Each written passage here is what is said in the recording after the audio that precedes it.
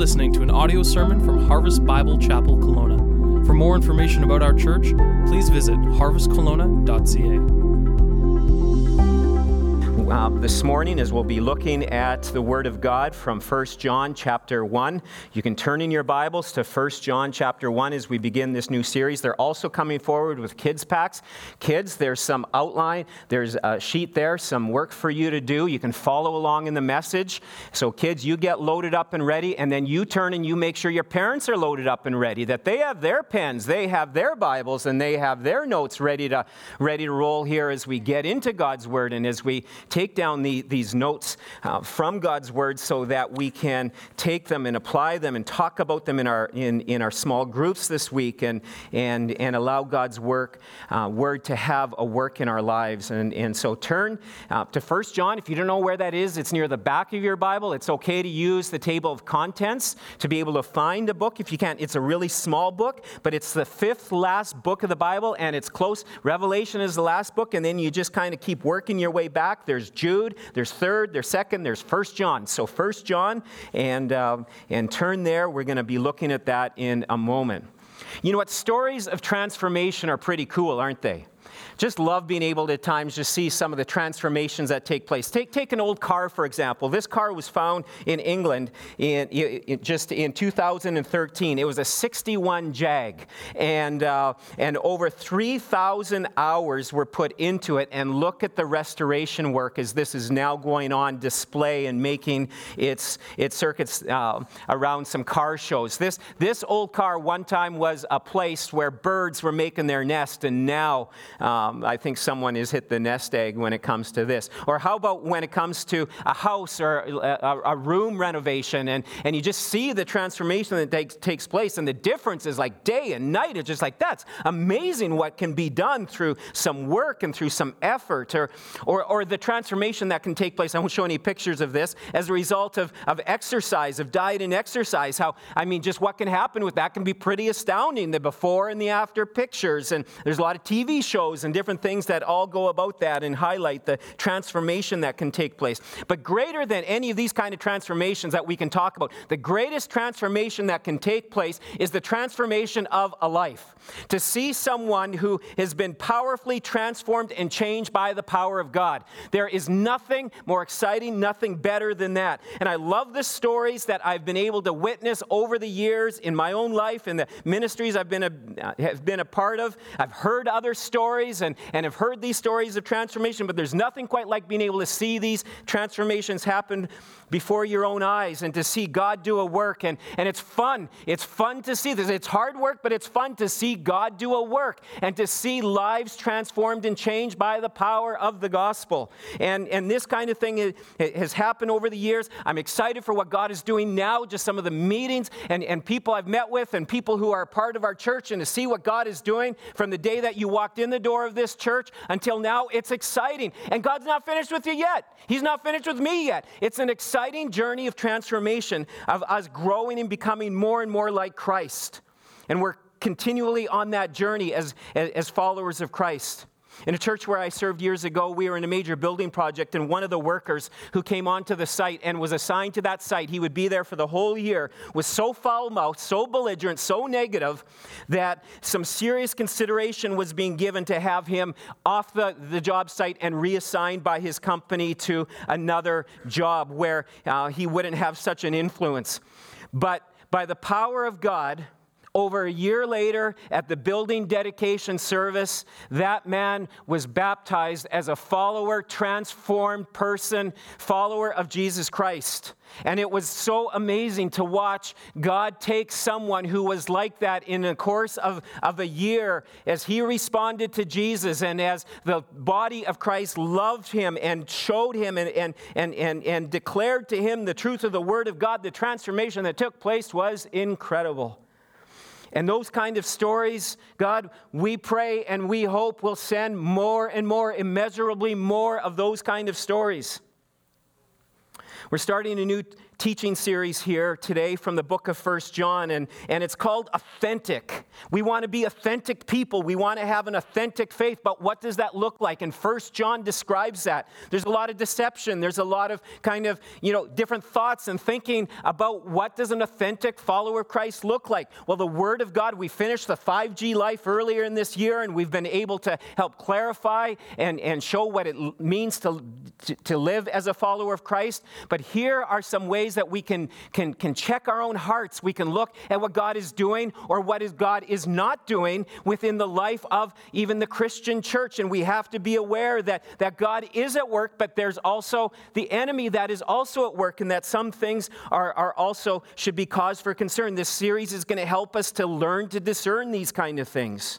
But we desire to have an authentic, life-changing, transformed life. And that is possible through the power of God by His Holy Spirit. But we take God's Word, and that becomes our source of truth here as we get into this book. It is so helpful, though, as we dig in here to know a little bit about the author and to know a little bit of the history in order for you to understand and for us to understand and apply it to our lives even here today and to our culture.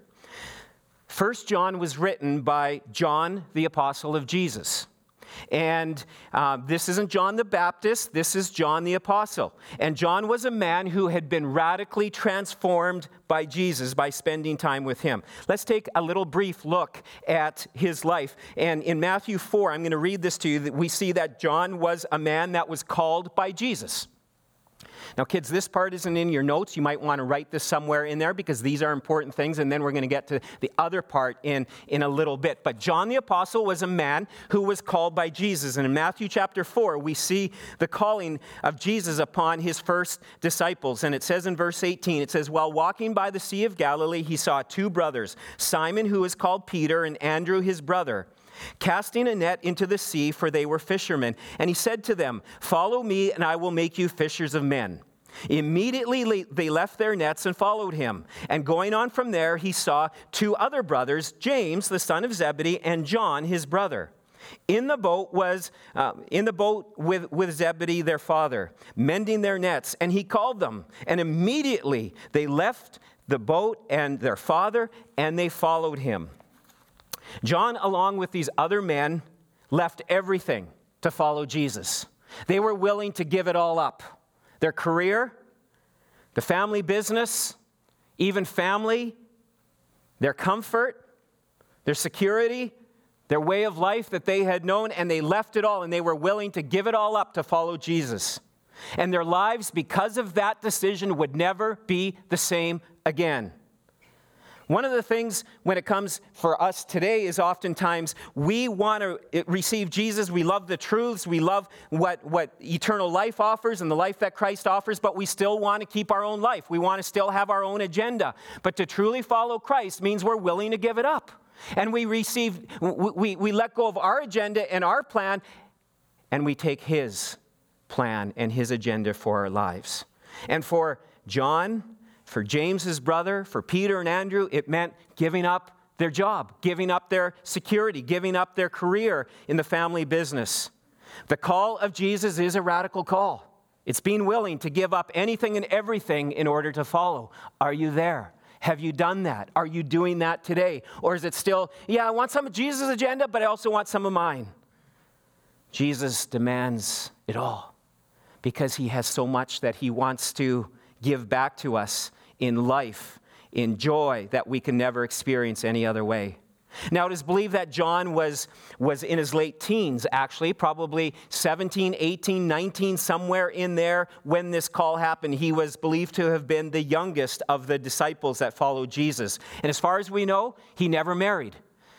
Historical writings tell us that one of the ways that he was referred to was the virgin. He was referred to as John the Virgin. And it wasn't just because he wasn't married, but also it was a picture of the purity of love that he had for Jesus Christ. There was such a beautiful purity in his love for Christ. He was also part of the inner circle with Jesus, along with Peter and his brother James. It was Peter, James, and John. These were the ones that were close to Jesus. They were there at the Mount of Transfiguration, an awesome, incredible moment. He was there when he saw the miracles of Jesus, heard the teaching. He was there when Jesus got down and washed his feet, his dirty feet, there at the Passover, and as Jesus instituted the Lord's Supper. He was there as Jesus took and scrubbed his dirty feet. He saw him resurrected. He saw him die on the cross. And Jesus even spoke to him directly from the cross. And then he was also witness to the resurrection from the dead. And he witnessed the resurrected Jesus. And here now, many decades later, towards the end of his life, he would write these 5 books that we now have in the Bible. The Holy Spirit would inspire him to take and to write these books, these letters that he had sent to churches and are relevant for us here today. And so he wrote 1 John, 2 John, and 3 John. And then also when he was then, towards the end of his life, exiled, isolated in at the island of Patmos, he then wrote the book of Revelation. It is believed that John was the only disciple who was never martyred. The others were all martyred, were put to death for their faith in Jesus Christ. One by one, he witnessed or heard the reports of another disciple being martyred for their faith in Jesus Christ. His brother, James, being the very first martyr. Here's something else about John. He was not only called by Jesus, but he was transformed by Jesus. And this is where it gets kind of cool. This is the cool part about being able to take and to study God's Word. And in Luke chapter 9, we get a little picture of this. Now, just before we get to that, I'm wondering, how many of you have a nickname? You have a nickname? Yeah, sure. You know, a lot of times we have nicknames. And kids, sometimes mom has a nickname for dad, and dad has a nickname for mom. Or, you know, like we have these kind of nicknames that go on. And sometimes those probably should not necessarily be repeated, you know, kind of nicknames at times. In our house, Charlotte and I really don't have nicknames for each other. And but our kids, sometimes we'll call Nate Nader, you know. But a nickname that has stuck for many years for Clarice, our daughter, is Clarence.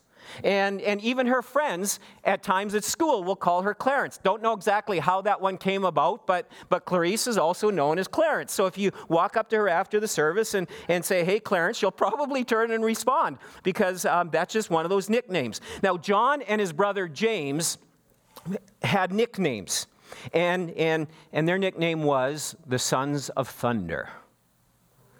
The Sons of Thunder. What a unique nickname for them to have. And it seemed that this was a description a little bit of their personalities. Because it seemed that they were these kind of bold and these brash and crash kind of guys that were just willing to get in there and say and do whatever needs to be done. And you know who we know? You know where they probably got that from? Their mother. You know, isn't that where all those kind of qualities sometimes will come from? But actually, I think we have biblical evidence to know that this was probably from their mother that they got this personality. And because if you remember that it was their mother that came to Jesus and boldly and bluntly just says, hey, Jesus, you know, when you're setting up your kingdom, can one of my sons sit on your right hand and one of you sit on your left? I mean, that took some courage for her to get up there and ask a rabbi to ask Jesus for this kind of a request. So we see that they're kind of, you know, perhaps they get this from their mother and they've seen this over the years. And so now they're kind of in their sort of thing. And we actually even get a picture here of why they were called this in Luke chapter 9. Because in Luke 9, we see that Jesus and his disciples were traveling to Jerusalem. And in order to get to Jerusalem, they had to go through Samaria. And Samaria was a place where Jews and the Samaritans did not like each other. And so they're coming to a certain town, a certain village, and the Samaritans were like, you aren't passing through here. You folks aren't coming this way. And so you know, the report comes back, and so we pick this up in Luke chapter 9, verse 54, and it says, and when the disciples James and John saw it, they said, Lord, do you want us to tell fire to come down from heaven and consume them? You know, it's just like, hey, these people won't let us pass through. Should we call down some fire from heaven so that, boom, they just incinerate? Like, how dare they do that sort of thing? And Jesus was like, no, don't need to do that. We see some fervency, some boldness. Like, these guys are pretty, let's get in there and get it done. But John was someone who was dramatically changed by the power of God. and spending time with Jesus. Those 3.5 years changed him. No longer would he be referred to as the son of thunder. Instead, he was called the apostle of love. John is often referred to as that. Jesus, from the cross, asked John to take care for his mother Mary, and John did so. There was a humility about him. In the 5 books that he wrote in the New Testament under the leading and the guiding of the Holy Spirit, I think only once, maybe twice, he even mentions his name. Instead, he referred to himself as the disciple that Jesus loved. Now, that might sound a little odd, referring to yourself as the disciple that Jesus loved. And you might sound almost a little arrogant or a little cocky, but it wasn't, not at all. Instead, it was more of a statement of awe. I can't believe Jesus would love someone like me. It was a statement of amazement. He realized the depth of the love of Jesus. And so here, even in 1 John chapter 4, verse 7, he even writes, he says, dear friends. He's not talking anymore about calling down fire from heaven, even though he directs with some fervency the false teachers of the day. But even here in 1 John 4, 7, it says, dear friends, let us love one another, because love comes from God. And in the book of 1 John, the word love is mentioned over 40 times. 40 times in 105 verses. So you can see there's a common theme here through this book of love. Even when he was needing to speak the truth, as he was speaking the truth and warning the people about the false teachers, there was this beautiful balance of truth and love. And all of us have a balance one way or the other, don't we, in our lives? Either we're a truth person and we don't really care what people think or what people, have to say. We're going to say what we're going to say, even if it's unloving or even if it's the truth, but if it doesn't come across loving, that's a problem. Some of us are just so loving and we just want to love people that we don't want to, and we're scared to speak the truth. And time spent with Jesus, time spent in the Word, as we are changed and transformed, there's a balance. John, we were able to see this beautiful balance in his life. And that came from his relationship with Jesus. That came because he was being transformed by Jesus. And all throughout this book, encourage you to write down, well, it's actually even in the little logo there, these 3 themes continue to keep coming. Jesus, obedience, and love. A right understanding and a right relationship with Jesus. Obedience to the Word of God and a love for others. This is what makes an authentic faith and a life that is experiencing true joy. This is the path to an authentic faith. The third thing we see about John is that he remained faithful to the end. John wrote this book to the churches. It is believed, he doesn't single out a certain audience, but it's believed to the churches in Asia Minor, which is now today modern-day Turkey. Quite possible this was written to the 7 churches that were singled out in his book that the Holy Spirit inspired him to write in the book of Revelations. And so it was even believed that he was a pastor at one point in Jerusalem and then in Ephesus. And so he's writing to these Christian churches. He's writing to these believers. And when he was writing this, he was getting old. They believe he was in his mid to late 80s, possibly even 90 years old. And yet we see this passion, this love for the Lord. It wasn't ending. It wasn't dying on him. It was growing and building in his love and concern for the church. We see that he remained faithful to the end. He had seen and witnessed and been a part of so much. Many of you have walked with Christ for many years, and you've seen so much happen in the life of the church, for good and for not so good. And it's easy to become cynical, and it's easy to become negative and just kind of live in our own little circle and live life unto our own selves and into our own friendship circles. And yet we see John has this passion. And I'm so thankful for many of our seniors that God has gifted us with here at this church, who have left a lot of the comforts that, well, you're pretty comfortable now in these chairs, but I mean, to be part of a church plant and that kind of thing, like you want to be part of helping to plant and establish another church for the glory of God. And that's an exciting kind of thing. And it's about being faithful to the end. And John had seen so much. He saw Jesus, he saw the miracles, he saw the death, he saw the resurrection, he was there on the day of Pentecost, he was there to see the church begin in those exciting days. He saw the persecution, he saw his own brother die by the sword. He heard the reports of the other ones one by one, Peter being crucified upside down, and it didn't dampen his love for Jesus. In fact, it fueled it even more. And he was a faithful pastor and elder to the end. Even when he was exiled, he took that time and the Holy Spirit used him to write letters, to write a letter to the church, to us today from the book of Revelation. And now here he is in the latter years of his life. He's seen that a lot of the external opposition to Christianity had simmered down. It had subsided for the most part. Not a lot of that was happening, but now there was a bigger problem taking place, and there was corruption of the truth from within. That's how false teachers work. False teachers work from within the body of Christ. And this is what he was seeing here and what he was warning the people about. And here he is in his late 80s, possibly early 90s, still fiery, still passionate, still writing to refute false teachers and also to reassure genuine believers, calling them to love, to have a love for Jesus and obedience to the word and a love for others. As a person ages, and you all are, even you in your teens and 20s, you're aging. Believe it or not, it's happening. Those gray hairs will start showing up a lot sooner than you had planned or hoped. I remember for a period of time in my life, I was plucking them out. I'm like, I'm not doing this thing. And I figured if I keep doing that, I'd be bald, like Norm. So, yeah, I quit doing that kind of a thing, but all of us are aging. And even this week, Charlotte and I were at a garden center, and we were picking up some trees and some dirt, and we were talking with the employee there. And so she looked at it and says, can't believe it. She said, so are you guys retired? No, it's just been, it was a busy weekend.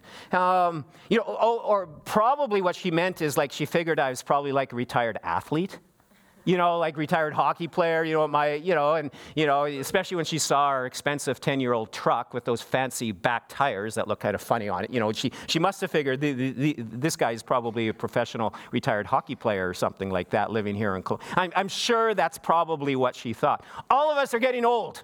Even you young ones, you're getting old. It's happening to us. And in that, we're going to have a choice as we age. Either we are going to become bitter or we are going to become better because we know that we are blessed by God. Bitterness, sadly, can be the life that seems to kind of come over the life of many followers of Christ. Those who have spent years in church, it almost looks like maybe they were baptized in lemon juice or something. They just have this sour look and this sour approach to life. There's this negativity, this cynicism towards God and others and what's happened and things and the way life has gone, the sicknesses, the untimely death of a loved one or a friend, or the financial struggles that's gone on, or the emotional issues or the relational struggles or health or marriage or whatever it might be. And it does. It looks like we've been baptized in lemon juice. There's no joy. And we have a choice to live in that or to pursue a blessed life, knowing the blessing that has come to us and that we have received from Jesus, which is the better option to choose. And so here we see John. He never married.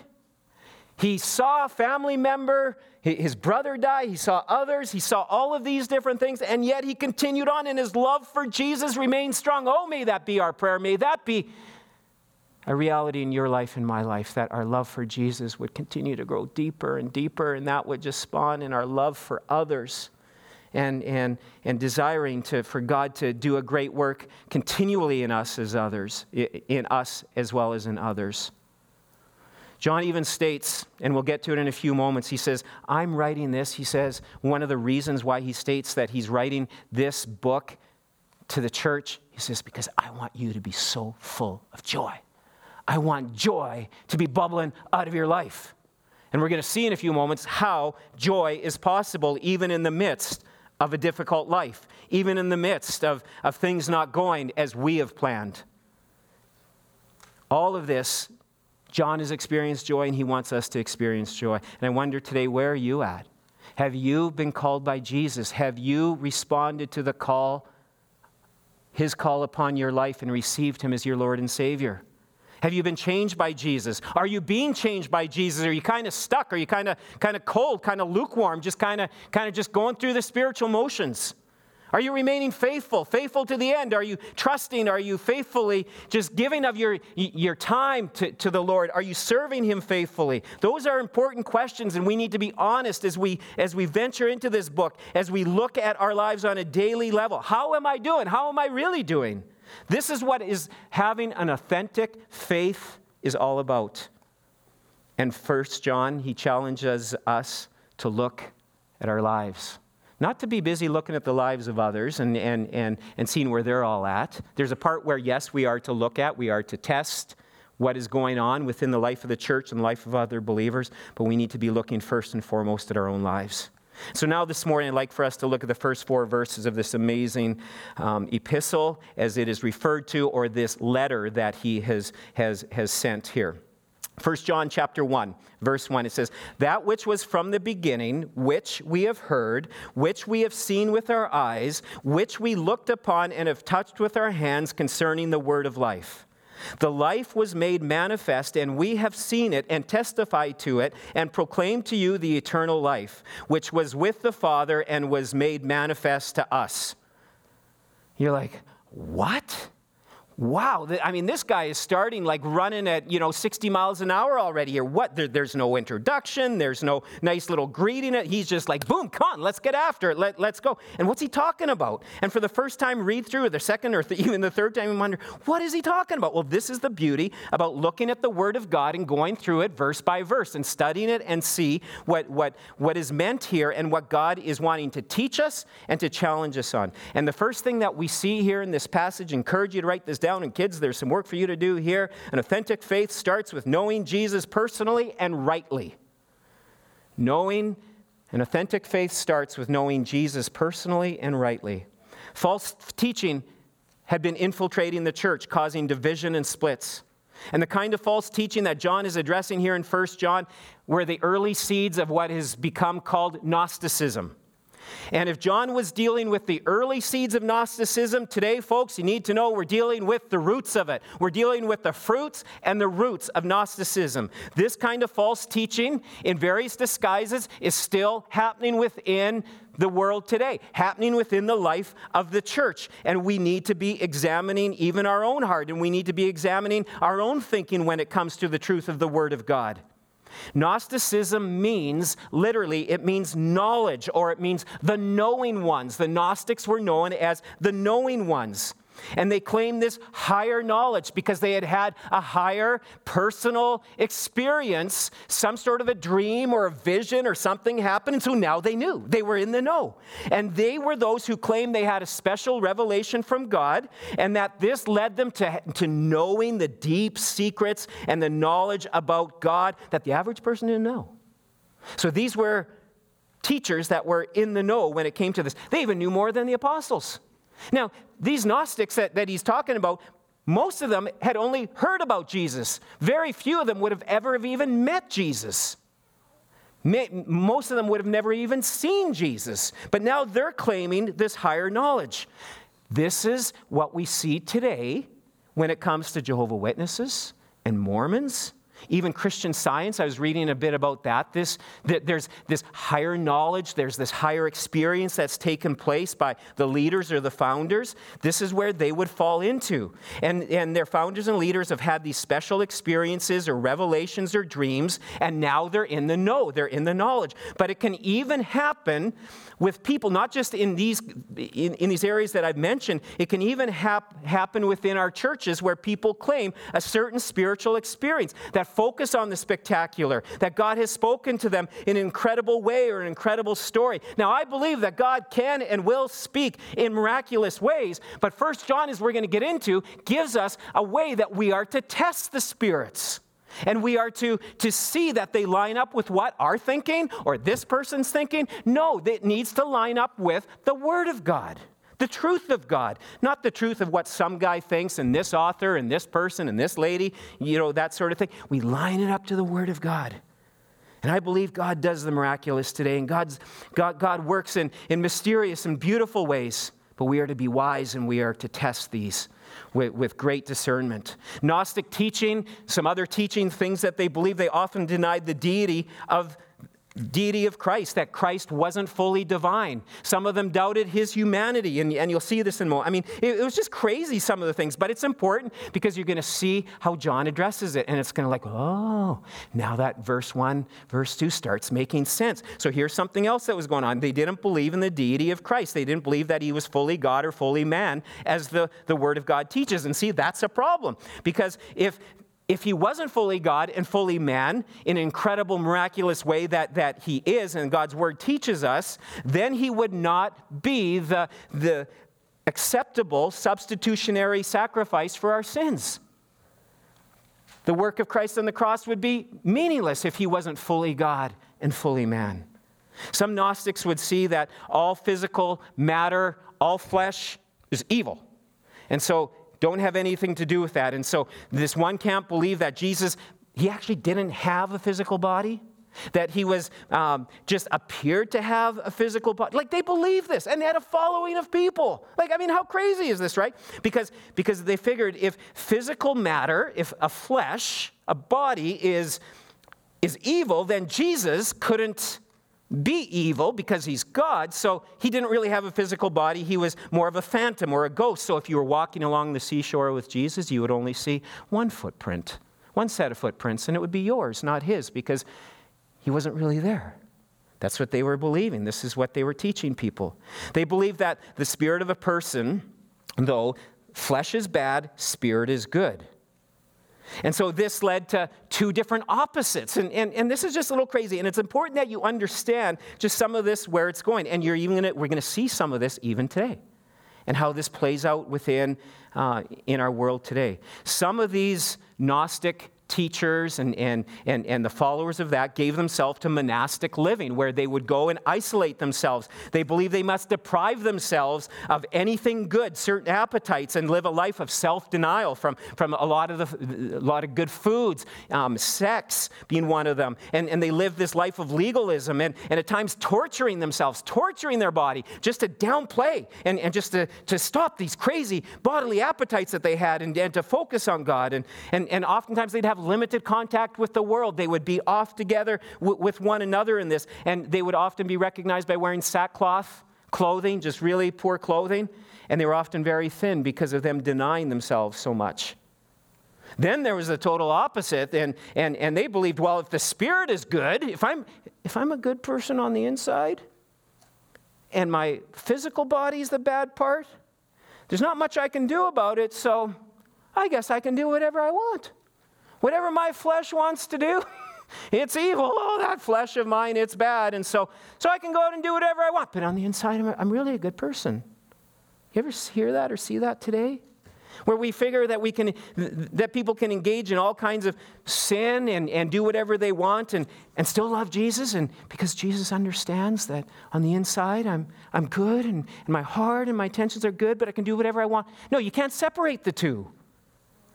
And today we see this in Hollywood, we see it in sports, we see it in society, even within the life of the church. And I've seen this play out over the last number of years, that you can do whatever you want with your body. You can jump from bed to bed with people who you're not married to. You can do all this because Jesus loves you and he will forgive you and he accepts you just the way you are. This is wrong kind of teaching. And so this is a brief understanding of the teaching that John was writing about. And these are the roots that were running, or the seeds that were being planted then, and the roots that we're experiencing today. And over the years I've had people come to me, tell me about some very strange things. I had one man come to me and tell me that Jesus showed up to him one day at work. And he told him that he loved him, which is true. Jesus loves him. And then he told him, he says, you don't need to repent anymore. You don't need to ask for forgiveness for any sins anymore. Because I've forgiven you. When you came to me at salvation, you don't need, I forgave all your sins, past, present, and future. And so now you just live your life and don't worry about it. That's a problem. Because even 1 John, he says this, if we confess our sins, he is faithful and just and will if we confess our sins, he is faithful and just, and he will, what will he do? He will forgive us our sins and cleanse us from all unrighteousness. And we are to be repenting people. We are to ask him for forgiveness. And so that Jesus that appeared to him wasn't the Jesus of the Bible. That was a different Jesus that appeared to him in that way. I had another person tell me that when we were dealing with them as a couple in a certain area, and she wasn't taking responsibility for what she was happening, she says, oh no. And she literally told me, she said, I'm good on the outside, and it's my earth suit that's bad. And it's my earth suit that's doing all of this, and so there's nothing I can do about this. And it's like, yes, you can.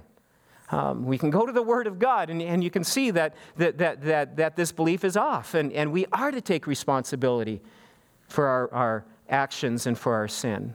And so now, with that understanding, we can read these first few verses once again. So we're going to go through it, and I trust that ding, ding, ding, perhaps the light will come on. So first one, it says, that which was from the beginning. First few words. John is hitting this just like he did the book of John when he writes about this. But we won't turn to there at this time. You can read that this next week. But here it says, John.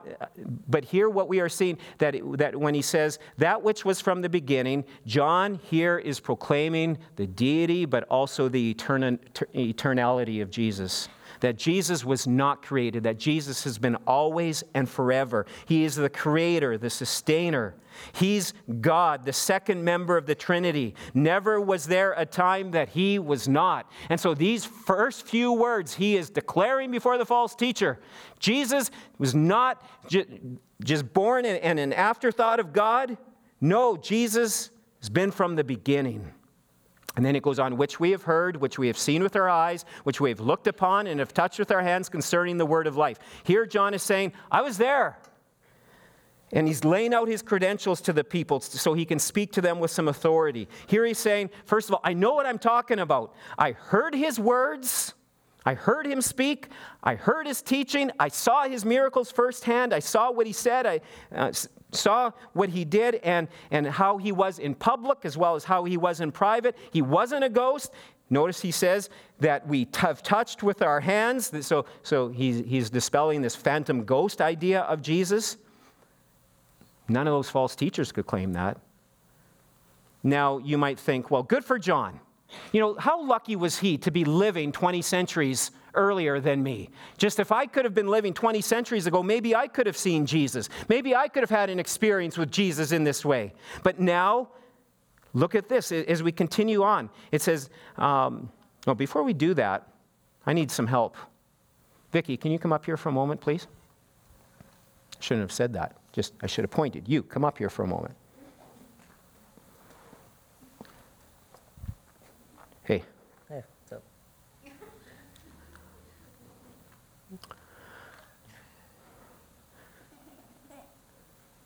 This is Vicki, I think, right? Okay.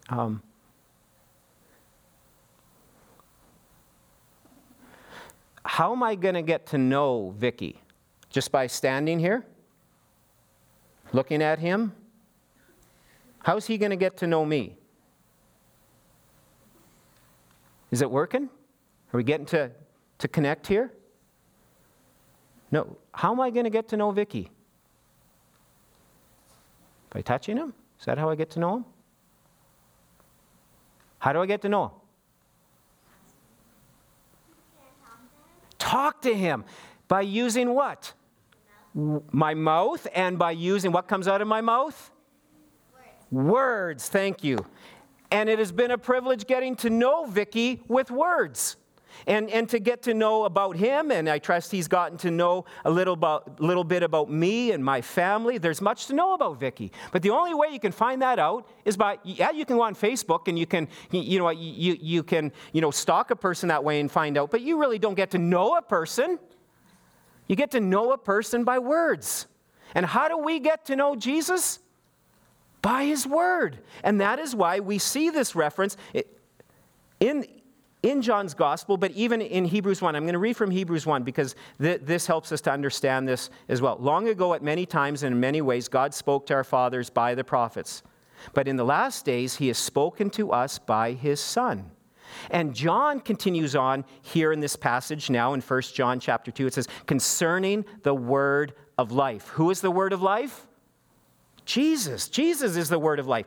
Reference here in John 1 as well as in Revelation verses 19 or chapter 19 verse 13. It says he refers to Jesus as the word of life. Words are how we get to know one another.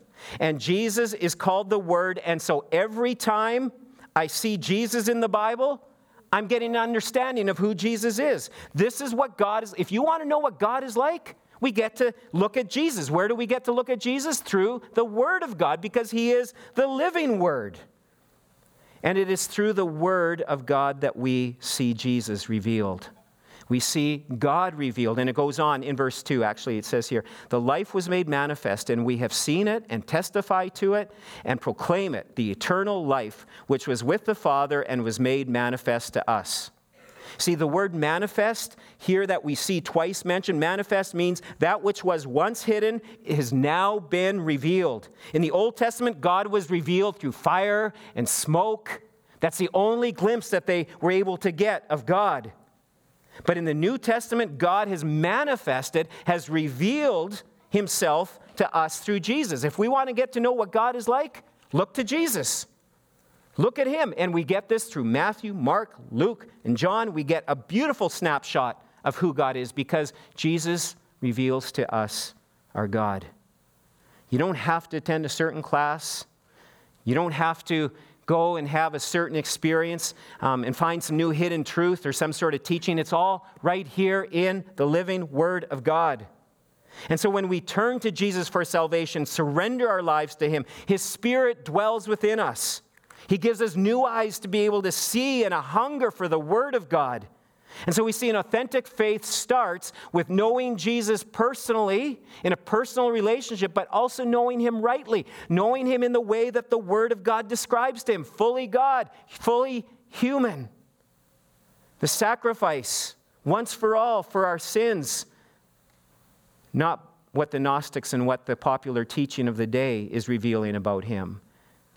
And so John is saying here that as we see this, he says, I'm writing to you so that you would have true fellowship with us as it goes on. And so the second thing we see here, the authentic faith grows as we walk in fellowship with one another and with Jesus.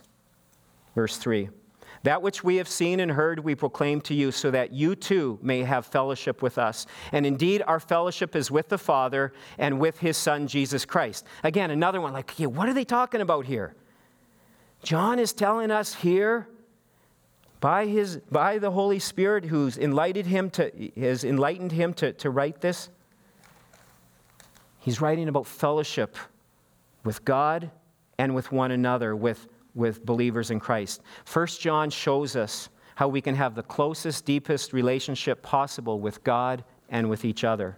The word fellowship means literally in Greek koinonia, and it means to share the life of another. This wasn't just some surface level audience and stage, or not really a stage, but kind of a front of an auditorium or a theater kind of thing, and some coffee and refreshments after the service, and we'll see you next week. That isn't Christian fellowship. That is the start and something beautiful about Christian fellowship, but that's not Christian fellowship. Christian fellowship is doing life together, the good, the bad, the ugly, celebrating and mourning, confronting and loving, serving and giving, asking for forgiveness and receiving forgiveness. It is giving and it is growing in relationship with one another. It's challenging one another through the Word of God, and it's growing together in Christ-likeness. That is the better picture and understanding what Christian fellowship is all about. And our relationship with God is the first and foremost. It's in having a relationship, having fellowship with God. That's why we talk about God time here,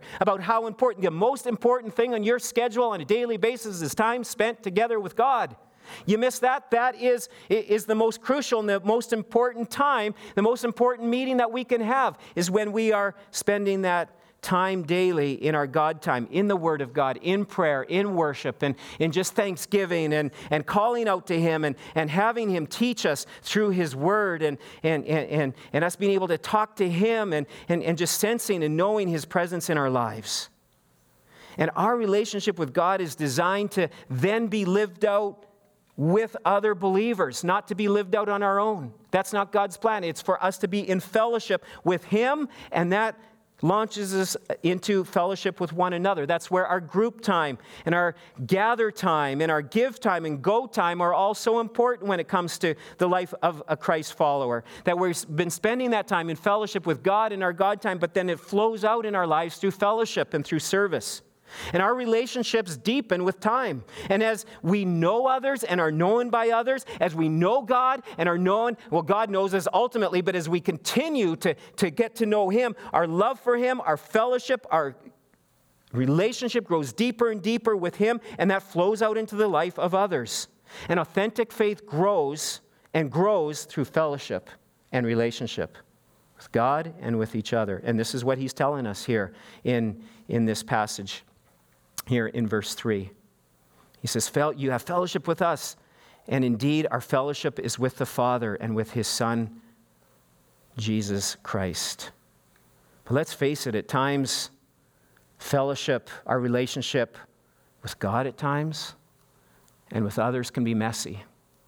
At times when we're disappointed and confused and we're calling out to God and we're upset. How could you do this, God? That's when a relationship gets messy. Our relationship with one another at times will get messy. Offense happens, sin happens, and we work through that kind of thing, and it becomes a beautiful mess. That's what fellowship, and this is what 1 John is going to be teaching us, how to work through the messes that come in our lives. What does forgiveness really look like? And the third thing we see, that authentic faith. When we have authentic faith, we can experience true joy. Look at in verse 4. And it says, and we are writing these things to you so that our joy may be complete. The false teachers then and now had one purpose, themselves.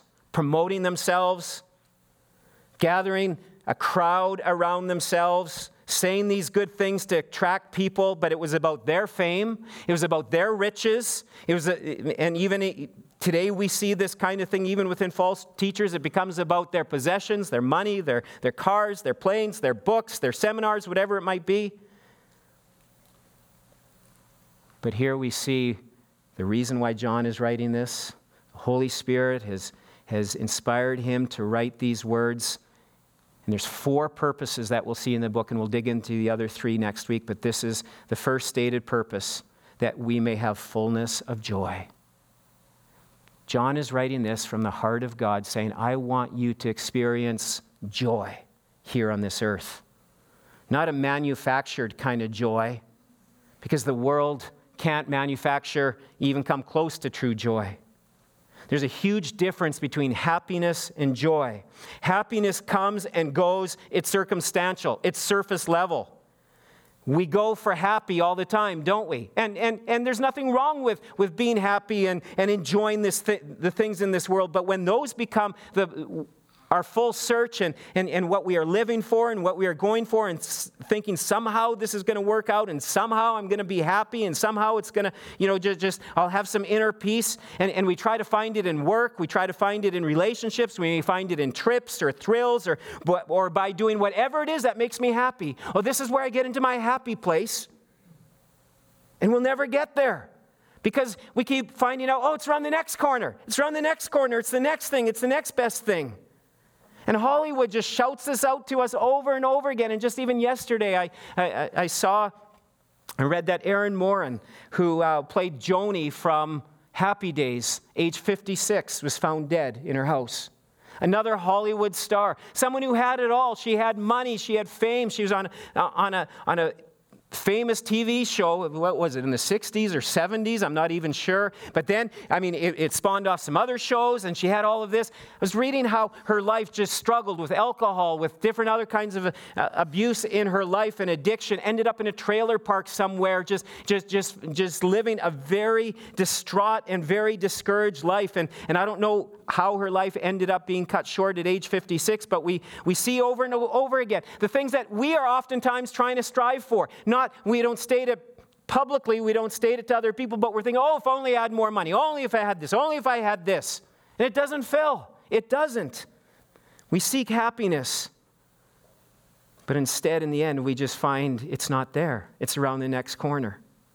But when it comes to joy, you don't go seeking joy first and foremost. You can't buy joy. Joy is an underground stream, and it flows from the heart of God. It doesn't deny pain or sorrow or the reality of life, but it's an awareness and it's a confidence that God is loving and working in the midst of our pain, in our sorrows, and even bringing joy even in the midst of that. It's a byproduct from seeking a vertical relationship with God. As we pursue God in a vertical relationship, His life, His power, His strength, His joy flows down from us, and it flows out. And we see life different. We experience the hardships and the tragedies different. We have new eyes because we are in touch in a vertical relationship, a growing, building relationship with God. It's a byproduct from seeking God. And here's an important reality. If my relationship with others is off, if you have bitterness or unforgiveness towards another person, no matter what has happened, no matter what they have done to you, if there's unforgiveness and bitterness in your life, it's going to affect your relationship with God. It will have a profound negative effect on your relationship with God. The same thing that if my relationship with God is out of sync, if I'm living in areas of sin or in disobedience in my life, He's not first and foremost, the other things are, it's going to affect my relationship with those around me. And this is what John addresses as we dig into this book. These are the two great joy killers. And as we walk in honesty and humility of heart in our relationships with God and with one another, joy is the incredible byproduct. Let's pray together. Before we pray, I'd just like to bow our heads and just spend a few moments talking with fewer distractions. And this is a time for you maybe to ask yourself some questions. As we're getting into this amazing book, I wonder, where are you at today? What is the Holy Spirit saying to you about your relationship with God and His family? Firstly, do you know Jesus? Do you have a personal relationship with Jesus? Do you know Him? God loves you so much that He made a way for you to know Him personally by sending Jesus to this earth to pay the penalty for your sin and mine. That's what we celebrated last week. And today, He invites us into a personal relationship with Him if you haven't done that. Would love to talk to you afterwards if you want to know more about that. But today, if you're here and you've confessed Christ as your Savior, how are you doing? Are you allowing Him? Are you being transformed by Him? Or have you kind of settled in some areas? Have you surrendered your life to Jesus like John, willing to give up all things? Or have other things crowded in? Are you growing? Are you being changed and transformed through fellowship with Him daily and together with His family?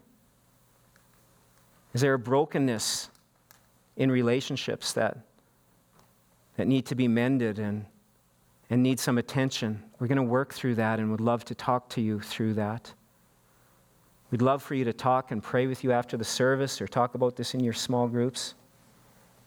This is what an authentic faith looks like, and one of the beautiful purposes of it is so that we would have joy. Joy here on this earth, despite our circumstances, an overflowing spring of joy coming from God to us. God, I pray that today, that as we look to your word in the coming weeks, and as we've heard your word here today, that we would come to look at your word and your truth about who Jesus is in a proper way, in a way that is biblical. We would become wise, filled with great discernment when it comes to experiences and when it comes to teachings that are in our world. We want to be wise, and we want your word to be first and foremost in our lives, to be the center, to be our source of truth. And when that happens and we're living in that truth relationship with you and living this life with others in fellowship, there's joy, unspeakable joy. And it's all because of you, Jesus. And so we worship you once again, and we praise you for who you are. Let's sing in response to him today as we stand together.